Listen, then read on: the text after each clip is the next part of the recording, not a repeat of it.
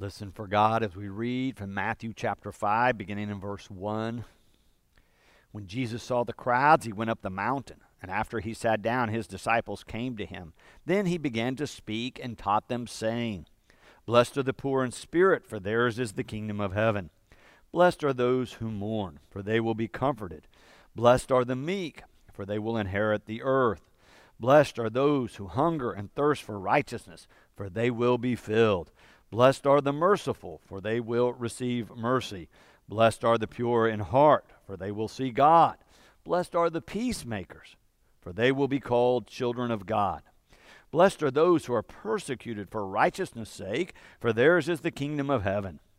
Blessed are you when people revile you and persecute you and utter all kinds of evil against you falsely on my account.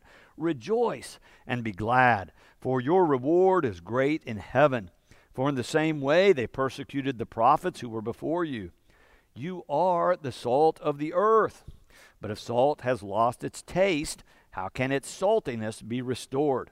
It is no longer good for anything, but is thrown out and trampled underfoot. You are the light of the world. A city built on a hill cannot be hid. No one, after lighting a lamp, puts it under the bushel basket, but on the lampstand, and it gives light to all in the house. In the same way, let your light shine before others, so that they may see your good works and give glory to your Father in heaven. This is the word of God for the people of God. Thanks be to God. Professor Amy Jill Levine is a peculiar person. By faith, she is Jewish, but she has devoted her life to studying the New Testament, the Christian scriptures, and written many books about Jesus. She teaches at Vanderbilt University as well as at the Vanderbilt Divinity School, a Christian seminary. She's written these many books about Jesus and what he had to say and what he did in his life and what that was all about. Her newest book is this one, Sermon on the Mount, A Beginner's Guide to the Kingdom of Heaven. In your outline, I put Kingdom of God, but it should be Kingdom of Heaven. It's published by the United Methodist Publishing House, Abington. It's fascinating to me that she is a faithful Jew and yet spends all this time elucidating the Christian scriptures for us and for others. She confesses that the first time she read through the Gospel of Matthew, she saw the subtitle sermon and thought that's going to be boring and went on right past it. But since then, she's come back, of course, and read and studied it extensively. She says since she's been studying it, she finds so much weighty material in it. She doubts that Jesus said all these things at one time. She says rather than Sermon on the Mount, maybe it should have been called a samplings of Jesus' greatest teachings, or maybe the rabbi's greatest hits. She thinks it would have been better marketing and people wouldn't be skipping it like she did, thinking, oh, another boring sermon. I thought to myself, since the Bible is a bestseller, maybe we could use this title, the most famous sermon ever preached, for our sermon series beginning this year. I thought maybe it would get people's attention. The most famous sermon ever preached might be something that people would say, maybe I should pay attention. Maybe I can learn something there. Maybe I should look a little closer. I hope that that was your response, that I have your attention, that this sermon has your attention, and you're ready to look deeply and closely at what God might say to you this year through this Sermon on the Mount. I hope you'll plan to be in worship every Sunday as we work our way through these different verses and chapters in the Gospel of Matthew. I hope you'll come to worship even though you're at your home or at a friend's home, maybe watching on television, a laptop, a phone. It does not matter. I hope you come expecting that God will speak to you this year. I believe God is ready, so let's go. Let's move deeper into this. This passage tells us that when Jesus began to teach, he began with blessings. He began by saying these list of blessings. He does not begin with judgment or punishment. He does not tell us about the wrath of God. He tells us about the blessings of God. He says 9 different times, naming 9 different groups of people who are blessed by God. And then he says, you are the salt of the earth. You are the light of the world. You can hear that Jesus sees the people who are listening in positive terms, that he believes they are loved by God, and he wants them to know that. Too often these days, Christianity is seen as primary a religion condemning other people, condemning whole groups of people. Now, it's true that none of us are perfect, so we don't earn or merit the love of God in that sense. But the Gospels say, what Jesus is saying today, is that before we do anything, God loves us. And that God wants to bless you. That God is at work in you to do good so that you might know the blessings of an abundant creation. Let me suggest to you today that as Christians, we start with God's love and grace, not our behavior. Theologically, that's a better place to start, with God and God's love and grace. In fact, if we think about it, if we look back in the Scriptures, how does the Bible start? That first book is Genesis.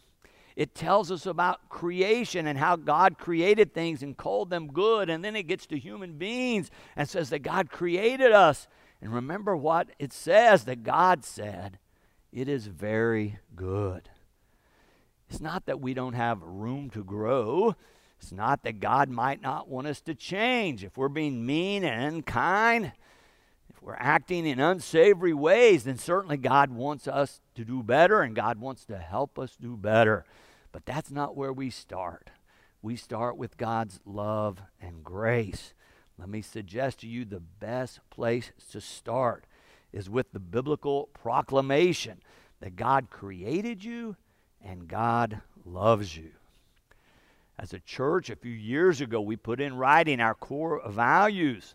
The one we started with echoes what we're talking about here today. I've put it in your outline. We said it like this: everyone is a beloved child of God. Everyone.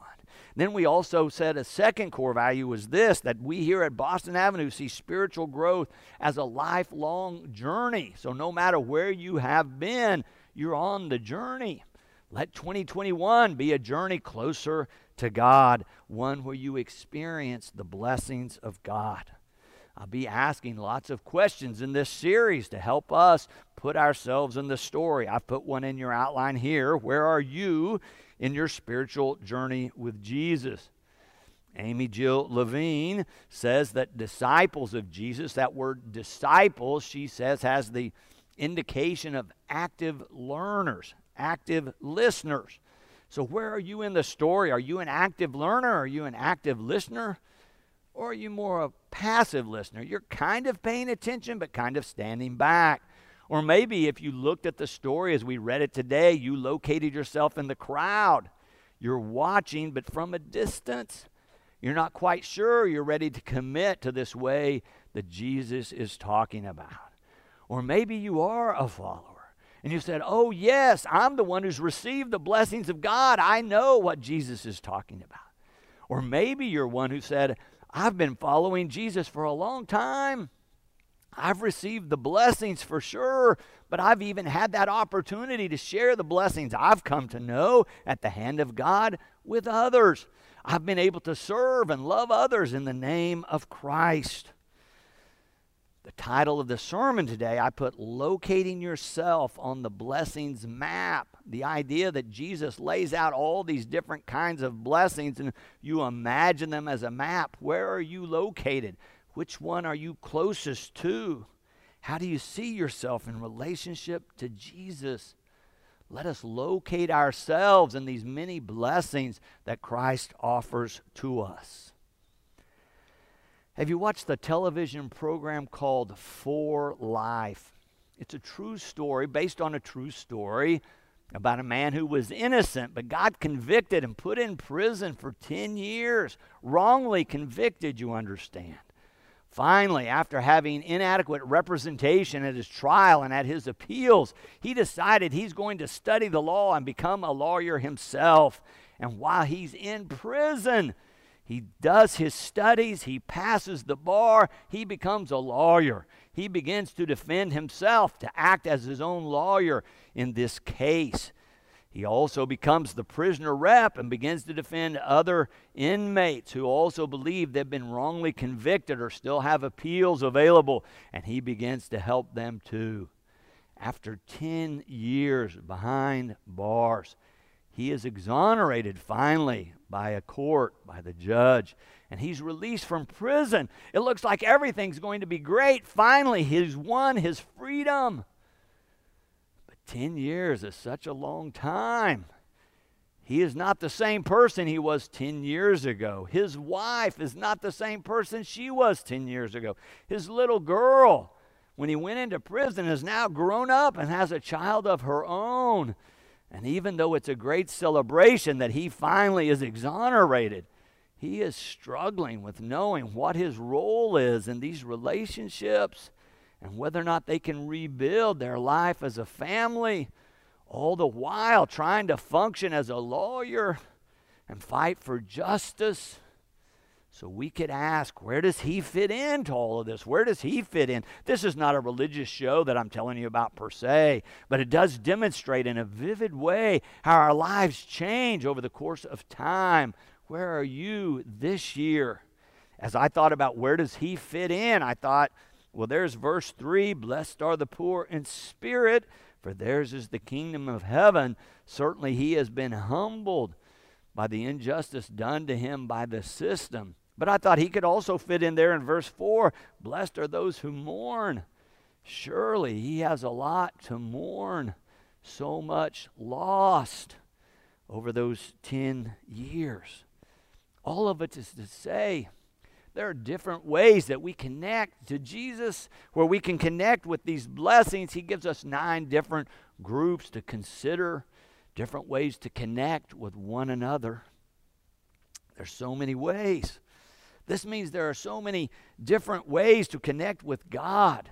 Where do you find God working in your life? That's the question as we move into these sermons, these different bits of teaching in the Sermon on the Mount in Matthew as we move into a new year. Certainly the overall theme, the central theme is that God is blessing us. Let me read to you a quote from the book that Professor Levine has written. Hear what she says here. She says, Jesus is not telling us in these chapters how horrible we are. To the contrary, the Sermon on the Mount assures us that we are wondrous creatures with unlimited potential. We already have the gifts needed to live into the kingdom of heaven. Jewish tradition does not in general dwell on how broken we are, how sinful, or how fallen. It teaches that all human beings are in the image and likeness of the divine. We are made in the image and likeness of God. We're being transformed ever more into the image of Christ. That is our Christian identity. That is the identity I hope that you're claiming this year in your own faith. It is a great place to start this year. Really a great place to start in a year. The good news here is that Jesus is telling us that God is in the blessing business. There are lots of blessings. There are plenty of blessings to go around. There are enough blessings so that you can be sure that you are included. Did you hear them here? Blessed are the poor in spirit. Blessed are those who mourn. Blessed are the meek. Blessed are those who hunger and thirst for righteousness. Blessed are the merciful. Blessed are the pure in heart. Blessed are the peacemakers. Blessed are those who are persecuted for righteousness' sake. Blessed are you when people revile you and persecute you and utter all kinds of evil against you falsely on my account. So many blessings. But then right after that long list of blessings, Jesus reminds us, you are the salt of the earth. You are the light of the world. And then as he talks about what it means to be the light and how a lamp is lit and lights up a house, the very last verse we read, verse 16, he says, in the same way, let your light shine before others, so that they may see your good works and give glory to your Father in heaven. Let your light shine. Receive the blessings of God, but then share them with others. Tell others about the love of God that you know. Share the love of God and how you live your daily life. Spread this good news of God's blessings to others. Professor Levine tells the story of the Baptist evangelist Tony Campolo speaking to a group of Christians and saying there's nothing wrong with having $1 million or earning $1 million. He says to the crowd, I hope you all have that pleasure. He said, that's not the problem. The problem is if you earn it and you keep it. He says the scriptures tell us clearly that if we have the world's goods and know that there are people in need, but lack the compassion to share generously, then the love of God is not at work in us. How is God blessing you? How are you sharing those blessings with others? I hope you will make your identity in Christ a matter of prayer and reflection this week as you consider the year ahead. I hope as you look at your own life and think about the resources you have, the talents you've been given, maybe the time that you have available, how can you use those in the service of God, in the service of blessing others? Just as Jesus begins with this theology of blessing, it is a great place for us to begin when we think about our own lives and this coming year. Oh, I know we've been through terrible times, but we do not have to let the past dictate our future. 2021 can be a better year, and we can help make it so as we tune in to God and commit ourselves to be a follower of Christ. Let your light shine. I think I'll leave it there for this week, but I hope you'll be thinking about that. We'll pick this most famous sermon ever preached up next week as we learn more about how we live into the kingdom of heaven as a follower of Jesus Christ. Amen.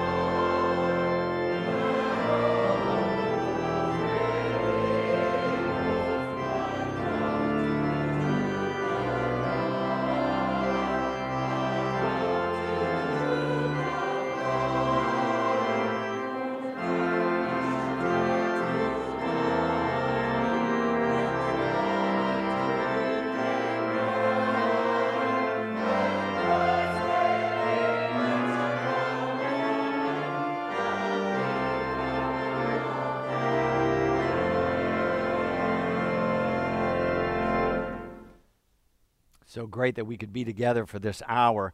Next Sunday is the Martin Luther King Jr. holiday weekend. Normally on that Sunday evening, we host the Martin Luther King Commemoration Society's community-wide worship experience here in the sanctuary. Because of COVID-19, of course, we're not going to be holding that this year. The Commemoration Society has decided not to do that. In fact, no walkers or marchers, and even in the parade on Monday morning. They'll have vehicles. Our bus will be there.